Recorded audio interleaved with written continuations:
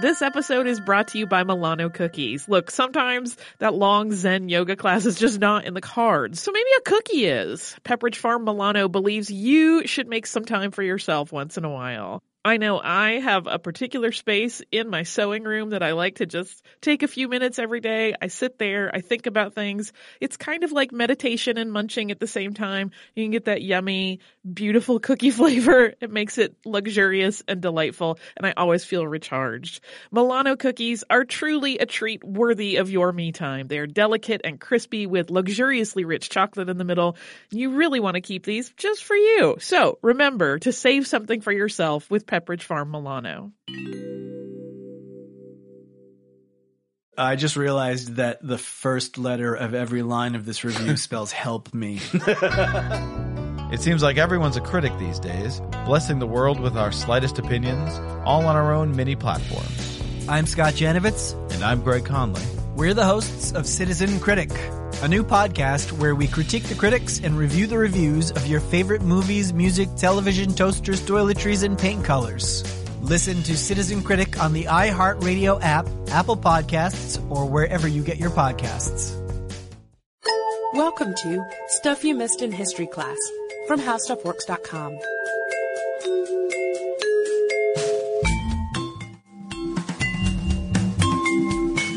Hello and welcome to the podcast. I'm Sarah Dowdy. And I'm Deblina Chakraborty. Deblina's back. I'm back.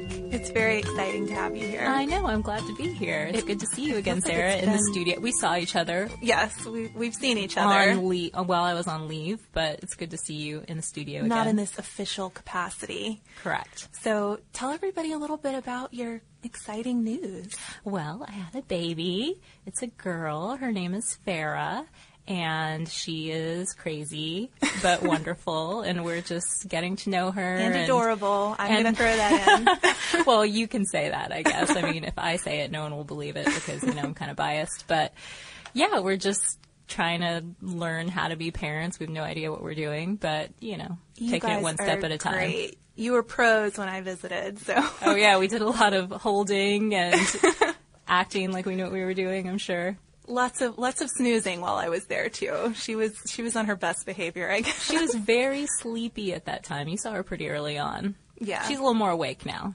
We'll much louder. Check in with her again then. Yes. But in honor of Deblina's return, we do all know how much you love Western history, how much you like talking about the frontier, how many times you have discussed outlaws, Indian territory on the podcast. We thought that this would be a really cool topic to discuss. It's on Jim Bowie, and it's actually a suggestion from listener Ron in LA. But Jim Bowie is really the epitome of that sort of frontier legend. He pretty much moved with the American frontier from the day he was born, not too long after at least. And of course he's best known too as being a knife fighter, being a folk hero, being an Alamo legend who died with guys like William B. Travis, Davy Crockett. And really, even though he was living in the early 1800s, it's the 20th century that kind of built on that legend. The 50s and 60s just saw an explosion of Bowie in pop culture, just as they did with Davy Crockett. You think about kids in that time running around in coonskin Davy Crockett hats, but there's all sorts of things. John Wayne's The Alamo. There's a movie called The Iron Mistress, which I found a few clips for on YouTube, and there is a 1950s Western TV show called The Adventures of Jim Bowie. And if we only could always play crazy theme songs like this, it would be pretty fun. But we've got to go ahead and play it for this episode. Let's listen to The Adventures of Jim Bowie. Jim Bowie, Jim Bowie, he was a bold adventurer man. Jim Bowie, battled for right with a powerful hand. His blade was tempered and so was he. Indestructible steel was he, Jim Bowie, Jim Bowie. He was a fighter, a fearless and mighty adventurer man. But the more recent scholarship on Bowie, while it doesn't exactly downplay the bold and adventurous man angle, it does draw more attention to his hot temper, the slave smuggling, and the more complicated situation in pre-Alamo Texas between the Texians, the Tejanos, and the Mexican government. So we'll be talking about both sides of Bowie here, the forger and the slave trader, and the gator wrestling knife fighter. And I do have to say, before we go any further, too, this is the only subject that has ever led me to Blade magazine before. Research Confessions from Sarah Dowdy. It's a pretty great one, I think. And another point to mention, not related to Blade magazine, is the pronunciation of Bowie, because some of you are probably thinking, Bowie? Because before this, I always said Bowie knife. And while Merriam-Webster does say both pronunciations are correct, the Bowie family themselves pronounced it that way. Bowie rhyming with Louis. Gotcha. So we'll go with that. Yeah, and that's a good place to pick up, because the first Bowie ancestor came to Maryland from Scotland back in 1705, and they really did start moving right away from there. Over the generations, they wound their way down to Georgia, and that's where Jim's father, Reason, served with Colonel Francis Marion, who is the Swamp Fox, another former podcast subject, during the Revolutionary War. And while recuperating from a saber slash, Reason met his Welsh bride, a nurse, and from then on, the Bowie started moving west, and they had plenty of kids along the way. James, who was on the younger end of Reason's brood of 10 total, he was born in 1796 in Kentucky after the family had already passed through Tennessee and before they made it to Missouri. They'd clear land to sell timber or to farm turnips or distill whiskey. So they did a lot of jobs. Yeah, it was a mix. By the time the family got to Louisiana, they were posing as Catholics to meet the territory's requirements, and they'd become modest planters. And that's where Jim ended up growing up. He was especially close to his brothers Reason Jr. and Stephen, and they had plenty of adventures on the bayou, hunting and fishing. Jim grew to be 6 feet tall and 180 pounds, a manly, fine-looking person, according to his brother John. That's pretty complimentary from a brother. And they would hunt bears and apparently wrestle and rope alligators for fun. Well, that was Jim's territory, apparently, wrestling the alligators. Oh, I thought John was into that as well. I don't know how the other Bowie brothers felt about gator wrestling, but Bowie's first real taste of adventure away from home, I mean, all that sounds pretty adventurous, came a few years into the War of 1812. And as New Orleans was preparing for a British attack, James and Reason Jr. enlisted as privates in the militia. They were really gung-ho to go there and fight. You know, these are sons of a Revolutionary War veteran. But unfortunately for them, they arrived after the battle had already happened, after the British had been repelled, which ironically, and we discussed this in the Bombardment of Baltimore episode, happened after the British and Americans had already made peace. Word just didn't get out quite yet. So the Bowie boys missed that opportunity, but they did get a chance to stay in New Orleans a little bit and experience high society there, or at least whatever they could afford at the time. And they ultimately returned to the timber business, you know, clearing land, floating the timber down the bayou. But New Orleans, in that really exciting kind of life, probably made them ready to look for some other form of enterprise, some way to rise beyond their father's modest planter status, some kind of get-rich-quick scheme. Yeah, so just a little background here. The African slave trade had been abolished in 1808, but there was a high demand for slaves still in Louisiana and Mississippi. They needed labor for all the new plantations in what was, at that time, the West. So slave smuggling became a big business since African slaves were still arriving on ships that were bound for South America and the Caribbean, and they could be smuggled into the U.S. Sometimes, of course, the smugglers would be caught and the contraband seized.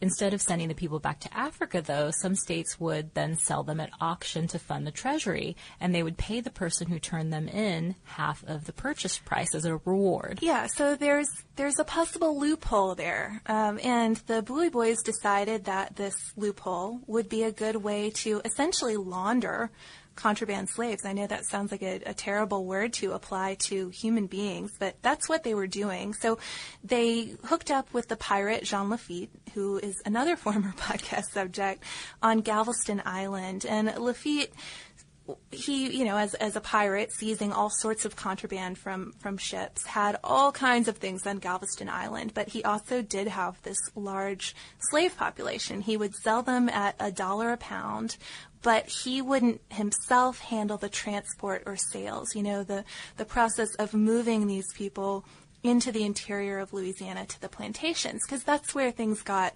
really risky, because for one thing, you're conducting people. For another thing, the planters might not be willing to buy because they would be buying stolen property, which, of course, could be confiscated from them ultimately. So this is where the Bowie brothers came in. They would buy slaves from Lafitte, and Jim would trek groups of them, groups of 40 actually, into the Louisiana interior. And then one of the brothers would turn them in as contraband and then turn around and bid on them at auction. So they would end up getting back half the purchase price as their reward. Yeah, no matter how much the auction price was, they were really only paying half of it. So they got these deals, and then they owned what were considered legal slaves, you know, not ones that were pirate contraband anymore. So William C. Davis, who wrote 3 Roads to the Alamo, estimates that each brother made about $21,000 apiece. And they could have kept this game up a little longer, too, since Lafitte's operation did stay in business for a bit longer. But they did decide to get out of it because it was clearly risky smuggling. It was pretty unsavory even at the time, and some of the brothers had political aspirations, so they were kind of thinking of their future. That doesn't mean they decided to take the straight and narrow from there on out, though. They still maintained this very loosey-goosey idea of the law. Yeah, their next scheme was in land fraud, though, so they kind of got away from smuggling people around. Before becoming part of the United States, Louisiana had been passed between Spain and France, but if you'd bought Louisiana land back in the Spanish days, your grant could still be honored. The only problem was no one really knew how much had been given away, where it was, who owned it, any of those things. All you had to do to make a claim was come forward with 2 witnesses who would swear that they had seen you buy it. Yeah, and the Bowie brothers figured this out the hard way. They bought property, or Jim did specifically, under a bad title. And in 1820, you know, after a period of being furious about this, they decided that this was going to be their game. They were going to try this land speculation. And Congress had given grant holders, Spanish grant holders, until the end of 1820 to file all their claims, because they were ready to stop having to deal with this antiquated paperwork. And so Bowie and his brothers started faking Spanish documents. They would make up the names of fake French, Spanish settlers like Jacques Dupuy or Juan de Leon, and they would fake documents from Spanish governors that granted these made-up men Bayou frontage. And then they'd also forge deeds of sale, you know, so for instance, it would be Jim Bowie buying from de Leon or something. And all they really needed to do at that point, with those 2 documents in hand, was bribe witnesses who would swear to have seen Bowie sign the deed. And it only took $100 for each of these 2 witnesses. And once the land was legally in a Bowie's name, he could, of course, sell it to squatters. Sometimes you'd even get these squatters to be your witnesses because you'd make them a deal on land they had been working and living on illegally. Once it's in my name, I'll sell it to you at a reduced price. Over the years, Bowie expanded this enterprise to Arkansas, too. The brothers, they weren't careful either. They used the same handwriting. They made errors in spelling or logistics. Sometimes the officials would wise up to this, as you would imagine that they would, but the sheer number of claims that they made, which incidentally came to be known as Bowie claims, these false claims, made it hard for much to happen there. It really did. And Davis believes that Bowie participated in more of this land fraud, which a lot of people were doing at the time, but he participated in more of it than anybody else. And it really is because of the extent of the surviving documents. It is unclear how much Bowie did, how much was successful. It's one of the mysteries, but it's something to keep in mind through the rest of the podcast, too, because he pretty much always has these deals going on through his life, or until near the end, some degree of land fraud going on. But During this time, Bowie wasn't just managing these land deals. He was doing all manner of other activities, sometimes living with his brother at his Bayou Boeuf plantation, sometimes heading down to New Orleans and enjoying high society there, because even though he was this frontiersman, he was, by all accounts, quite charming, too, in society and could really impress people. But in 1824, he officially moved near Alexandria at the center of what's now the state of Louisiana. And there he became friends with two prominent families, the Wells and their cousins, the Cuneys, even courting a Cuney cousin, Cecilia Wells. But the Wells and the Cuneys, most of whom had political offices or political aspirations, were feuding with some of the other men in town, the Blanchard brothers, Dr. Thomas Maddox, Colonel Robert Alexander Crane, and Major Norris Wright, so several people. Bowie got wrapped up in his friends' political and personal disputes and soon heard Major Wright was slandering him around town. A confrontation between the two in a hotel ended with Wright shooting Bowie in the chest and an injured Bowie pummeling Wright to the ground, which is just amazing to me when you hear stories like that. People get shot and then still somehow have the wherewithal to pick themselves up and attack back. He sounded furious. I mean, that's how I read it, and he really did seem like he was in the process of beating Wright to death and in the process of trying to unclasp his knife by the time Wright's friends finally pulled Bowie off of him. It took so much force, though, to pull Bowie off of Wright that he left behind a tooth in Wright's hand. That could probably not the have been grossest comfortable. detail of this episode, or at least I hope so. That could not have been comfortable for either party. No. Well, they did. There was so much blood coming from Bowie because of that lost tooth, not from the gunshot, that Wright's camp assumed he was going to go die. Fortunately for Bowie, the shot was not serious. It might have not even penetrated the skin. It was just a bruise, and he might have had a broken rib. But it did shake him up, I mean, as you can imagine. And one of the reasons was he had been too slow on the draw. He'd had to fumble with his knife, which was clasped to his belt. And so, according to the legend, this is the point where his brother gave him this long butcher-type knife that he could just wear in a leather sheath instead of some kind of clasped device, something he could really quickly take out and do some serious damage with. Hey, Holly, we have some exciting news. Yeah, I am wildly excited, and people will have another opportunity to watch me cry at art. Yeah, you sounded so calm, and it's not a calm situation at all. Our trip to Paris last year was really successful, so we're doing another similar trip this year, but this time to Rome and Florence. It's May 14th through 21st, 2020, and like last time, it is with a company called Defined Destinations, who is planning out this whole trip for us. Yeah, and during that week-long trip, we are going to see some of the great art that we have talked about on this show many times, including Michelangelo's David. We are going to go to Tuscany. We're going to visit St. Peter's Basilica. We are going to the Sistine Chapel. So it's going to be a fantastic trip. You can get the whole list of places that we are going and information about booking at defineddestinations.com. Scroll down to the Rome and Florence trip with Stuff You Missed in History Class, or come over to our social media. We have posts about it there too. Hey listeners, I wanted to tell you about a new podcast from iHeartRadio called The Women, hosted by Rose Reed.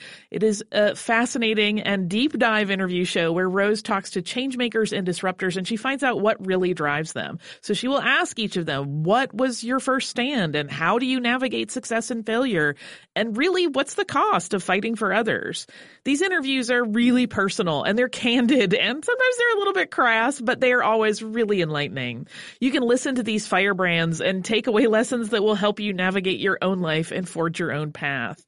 The debut season includes women like Valerie Plame, the former CIA agent who is now running for Congress, and whistleblower and pediatrician Dr. Mona Hanna-Attisha, who exposed the Flint water crisis and became the center of a swirling amount of problems, and the legendary Buffy St. Marie, 60s songwriter and activist.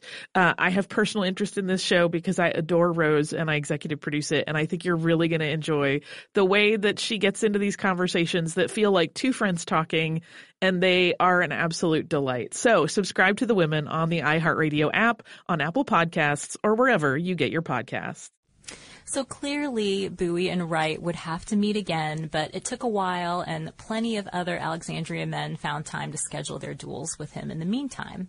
But by summer of 1827, after a few failed or canceled duels between various parties, one was finally set for September 19th, 1827, near Natchez, Mississippi, on a sandbar in the river. The combatants for this particular duel would be Bowie's friend, Samuel Wells, and Dr. Thomas Maddox, but each guy, in addition to bringing his second and his doctor, brought along a bunch of friends who were relegated to watch all this go down from afar. Because they knew there was going to be trouble. They knew they were essentially bringing two gangs to this isolated sandbar, and they didn't want the honorable duel to be interfered with. So after 2 rounds and no hits on either side, the former friends were satisfied with the outcome of the duel. They shook hands, they made up. They were actually in the process of suggesting everybody go out and celebrate their renewed friendship with a glass of wine when Sam Cooney, who was one of Bowie's friends, challenged Colonel Robert Crane to duel then and there. They had had a pre-existing feud. Crane had said he would kill Cooney on sight. So Cooney was just trying to get that over with, I guess. But most of the guys realized that this was it was neither the time nor the place, to be challenging yet another duel. But it was too late because most of these guys already had guns out. Even though Cooney quickly lowered his own gun after the challenge, after realizing, no, this is a bad idea, Bowie had already raised his gun. And when Crane saw Bowie's gun pointed at him, he shot, and that just kicked off this gang war, essentially, on a sandbar. Yeah, there was another shot from Crane that hit Cooney, and he bled to death. Bowie began chasing Crane and clobbered him on the head with an empty pistol. By this point, Bowie's archenemy Wright also got in on the action, and he shot Bowie through the lung. And this is where it gets kind of crazy. Because that's where it gets crazy? It's already crazy. It takes it up a notch at this point. Because the Blanchard brothers join in, too, and they start aiming at Bowie, and they hit him in the thigh, which it's not the gunshot wound to the chest that knocks him down. It's this one to the thigh. And once he's on the ground, one of the Blanchard brothers and Wright pull out their sword canes, which I had to Google sword canes too, but it is a sword disguised in a cane. They start stabbing him and beating him with their sword canes. And so somehow Bowie managed to force himself up, grab Wright. He's gotten out his knife by this point and stabbed Wright through the heart with his knife, saying, "Now, Major, you die." And even then, after such a horrifying conclusion to this fight, Bowie was still being stabbed by one of the Blanchards before everybody just realizes chaos had happened, calms down a little bit. It took only 90 seconds for all of this to go down, too, but it left Cooney and Wright dead. Bowie was shot through the lungs and the thigh. He'd been stabbed in 7 places and was not expected to survive, but the story became national news. So it wasn't long before this guy, who was best known as a shady land speculator, is a frontier legend with a reputation as a skilled knife fighter. So everyone wants a blade like Bowie's at this point, and I think we know where that's headed. Yeah, we do. Although we should say, too, there is a lot of controversy over what Bowie's knife actually looked like. If you look up a Bowie knife today, it is a distinctive shape with a distinctive handle. But according to James L. Batson, who is the past president of the American Bladesmith Society, quote, "Nobody knows who the hell made it and what it looked like." There's all sorts of legends tied up around this knife, apparently. So all we you can have say, to use your imagination, I guess. Yeah, what do you think it looks like?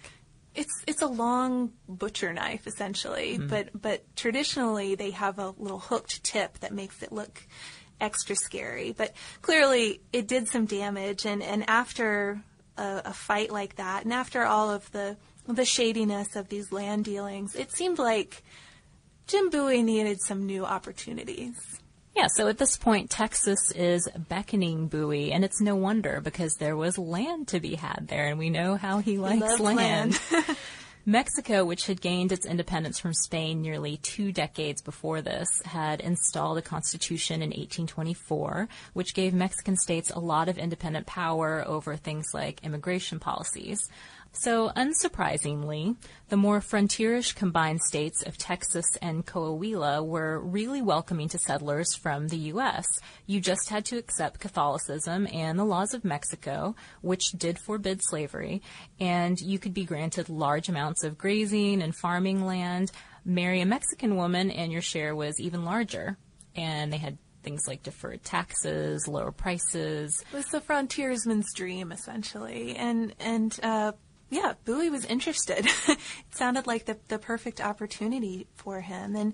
And on his first trip, most of which was spent in San Antonio, the charming side, that New Orleans side of Bowie really came out. He played up all his business interests at home, made himself out to seem like kind of a grand man, and befriended some of the town's leading Mexican families, too, including the very wealthy Mexican vice governor of the area, Juan Martin de Veramendi. He did still have all of those business interests in Louisiana, though, so he had to head home for a little bit. But he left for Texas for real in January 1830 with his friend Caiaphas Ham.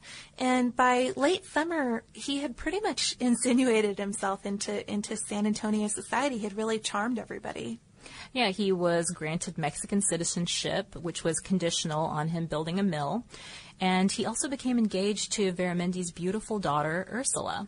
But before allowing his daughter to marry Bowie, Veramendi made his future son-in-law compile a document of his property and assets. Bowie apparently lied outrageously here. He made himself younger and richer than he actually was. So maybe in interest of living up to this supposed wealth, or maybe it was just Bowie's get-rich-quick obsession, he started to settle on a new scheme just a few months after his April 1831 marriage to Ursula. He wanted to find the lost legendary silver mines of San Saba. Okay, so this really does sound like the craziest of his get-rich-quick schemes, but also maybe the most romantic. It's not quite forging Spanish documents, but we got to fill people in on the legend a little bit. So supposedly, nearly a century before this, Spanish missionaries had found silver ore in this area, and they'd mined it. They had hidden it in caves all before the Comanche destroyed the mission in the 1750s. And it was supposed to all still be there, waiting for somebody like Bowie to come and find it, essentially. But the supposed mines were in very dangerous territory, so not too many people were interested in venturing out that way. But Bowie organized a small group of men to locate the treasure in November 1831. On the way there, though, Bowie's group, which included his brother Reason and his friend Ham, met up with this small party of Comanche and their Mexican captive. And one of the Comanche men knew Ham, and they were friendly. And so the two parties stopped and talked for a little bit before parting ways. Seemed normal enough. The next morning at dawn, though, the Mexican captive came racing up to the Bowie camp, all in a fuss, telling them that the previous day, after the two parties had parted ways, the Comanche group had run into a party of Tawakoni, Waco, and Caddo, who said they were stalking Bowie's men and planned on killing them and stealing their horses and supplies. So the Comanche couldn't do much about this, but they did send their captive out to warn Bowie about this group stalking him, but also to advise him to take cover immediately. Even gave some advice about where a good place to go would be. Bowie, though, decided he wasn't going to do that. He was close enough to feel that silver, and he was going to push ahead to San Saba instead. It ended up being a really, really bad move.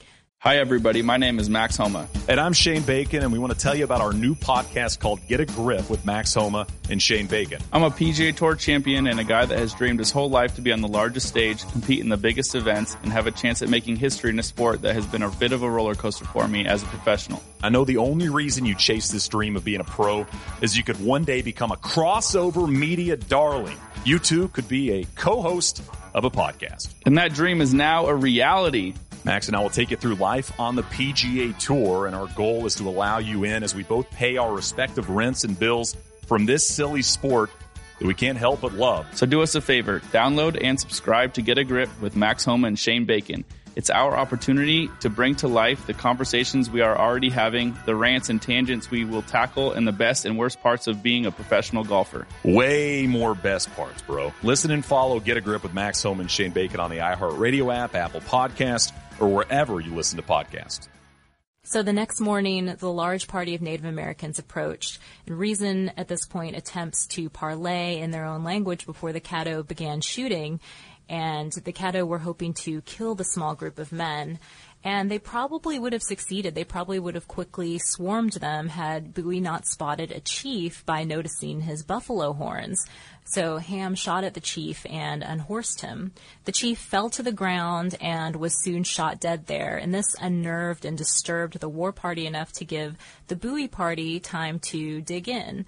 There was heavy fighting that went on for hours, and by late afternoon, the Native Americans had set fire to burn out Bowie's men, but they only used it to collect their own dead and wounded. Ultimately, about 50 of the Native American warriors had been killed.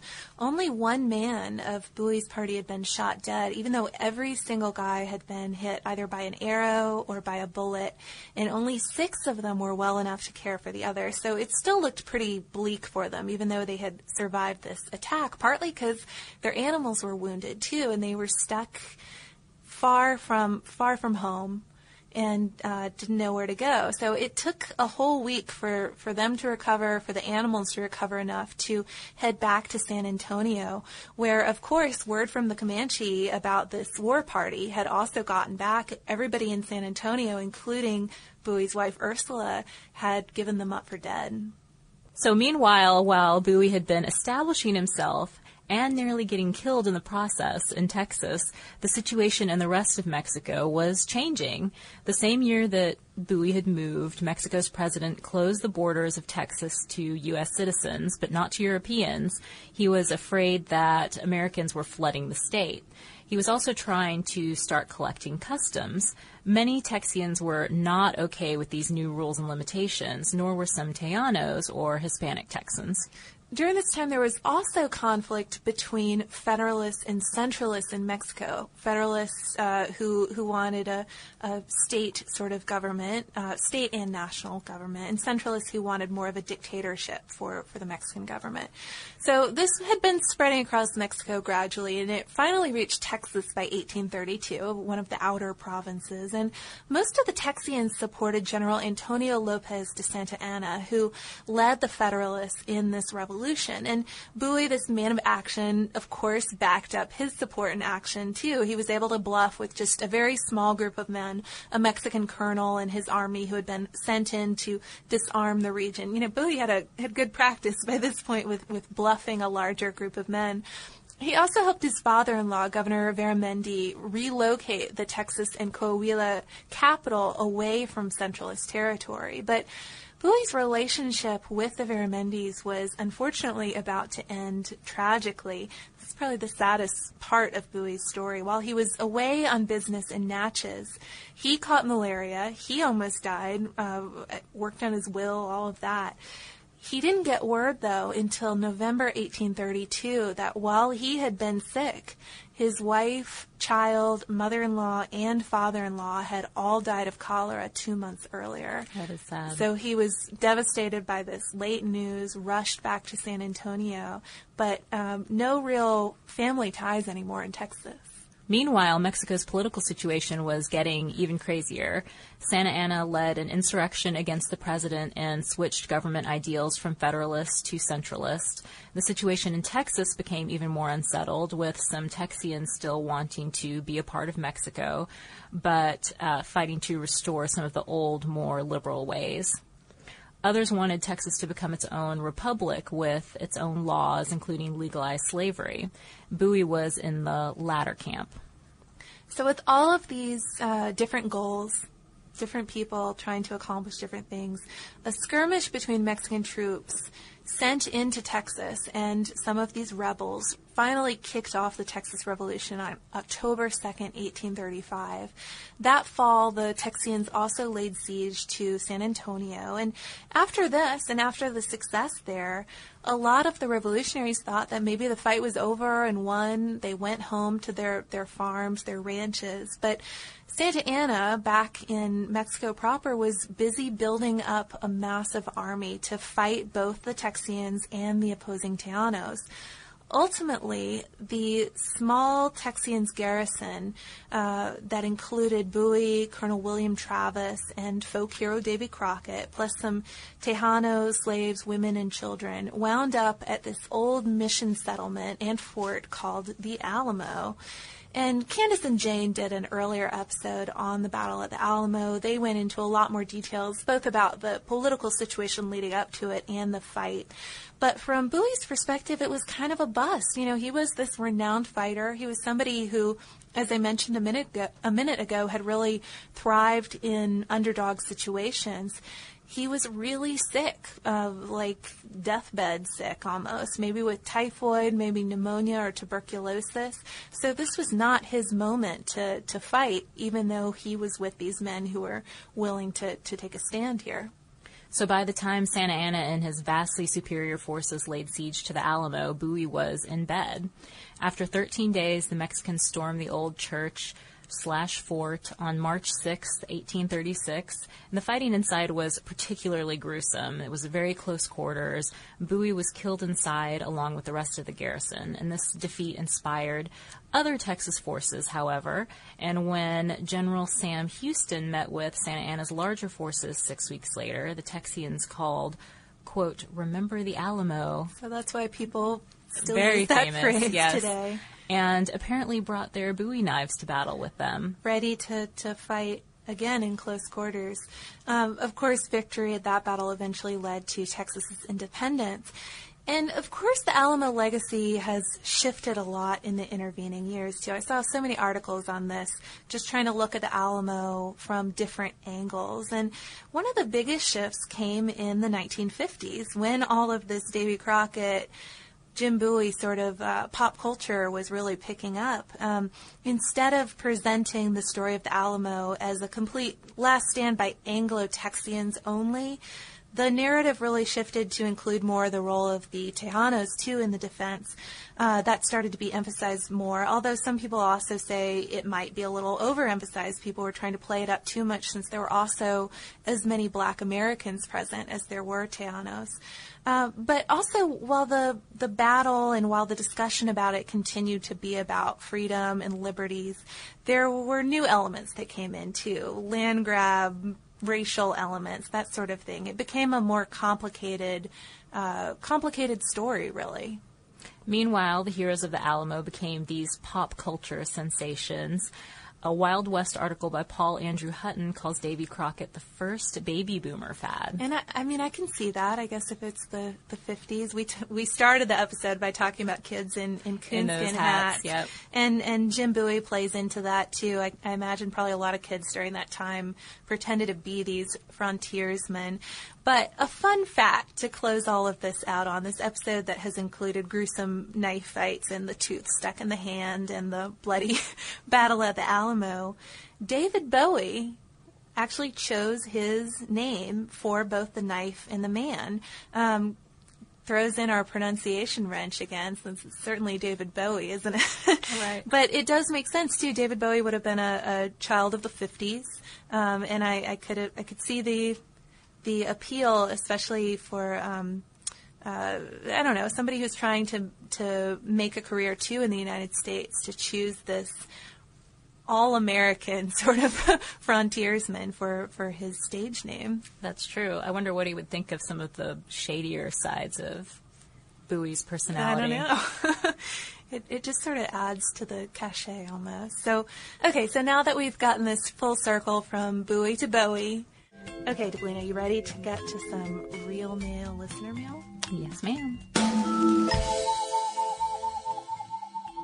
All right, so you ready to do some listener mail, Deblina? I am. It's my first listener mail since returning. I know. We've gotten such a stack of postcards, and I did one with Kristen recently. It was from a listener who had sent us postcards from all over her family's trip to South Dakota. That would have been cool. One that would maybe kind of make sense with this, but we've gotten a few other series, and we should just give a shout out to those people. Christina, the traveling one, has sent us postcards from all over the world, from the spring and summer. She's the traveling one. It's a good name, Christina. Also, Kyle, listener Kyle, has sent us these really pretty postcards. A lot of them have been illustrations of places in Berlin or Austria. It seems like he's had a great trip there and seen a lot of sights. And I especially like this one of Berlin from 1828. It's more historical looking than a lot of the postcards we get. It's pretty cool. But one special one to mention in this episode is not just a postcard, it's a 3D model. Ooh. So, I don't know, Deblina, maybe we should get out our scissors after this. It's from listener Colleen, and it is of CKS Memorial Hall, which is in Taiwan. And I don't know if I have the motor skills to it's kind assemble of this. Small. I don't think we should attempt this. It is small. Maybe we should just leave it intact. Plus, then it'll ruin the note. That's true. We don't want to lose the message and the cool stamp on the back. So maybe I'll take a picture of it and put it on Facebook instead. That seems like the better plan. So you can have lots of fun, I guess, poring over some of these postcards. I have a lot to catch up on, both with, I just sort of skimmed through the listener mail emails, but I have to go back and sort of read through those, especially the suggestions, because I saw there were some great listener suggestions while I was gone. And the postcards, postcards and letters, I have a lot of catching up and to. And you got a stuffed animal, too. We also need to thank Sarah in Northern Ireland. Yes, she sent me a cool Beanie Baby, sort of a memento from the London Olympics. Yeah, so Farrah can make friends with this little, it's a London Guard / Beanie Baby / Hello Kitty. Yes, and it is currently in her room. Oh, so cute. Yeah. So along with the elephant that you gave her. Oh yes, I did give her an elephant. Mm-hmm. I thought it was kind of history appropriate, right? I think so. You also gave her the 3 bears. I did. Yes, for my book choice. Mm-hmm. So gifts abound, it seems, and lots of fun postcards, and we'll be definitely getting back to listener mail, too, now that Deblina has returned. I felt funny including emails and things on some of my guest host episodes, but now that you're back, we will be reading you guys' messages again on the show. So write us. We're at historypodcast@discovery.com. We're also on Twitter. We're at Missed in History. Let us know if you had your own, I don't know, I almost said David Bowie, Jim Bowie costume as a kid, or Davy Crockett, or I don't know, David Bowie. Sure, why not? Let us know, and we'd love to see pictures of that too. And if you want to learn a little bit more about some of the topics we talked about on today's podcast, we have an article called Why Do We Remember the Alamo on our website, and you can look that up by visiting our homepage at www.howstuffworks.com. For more on this and thousands of other topics, visit howstuffworks.com.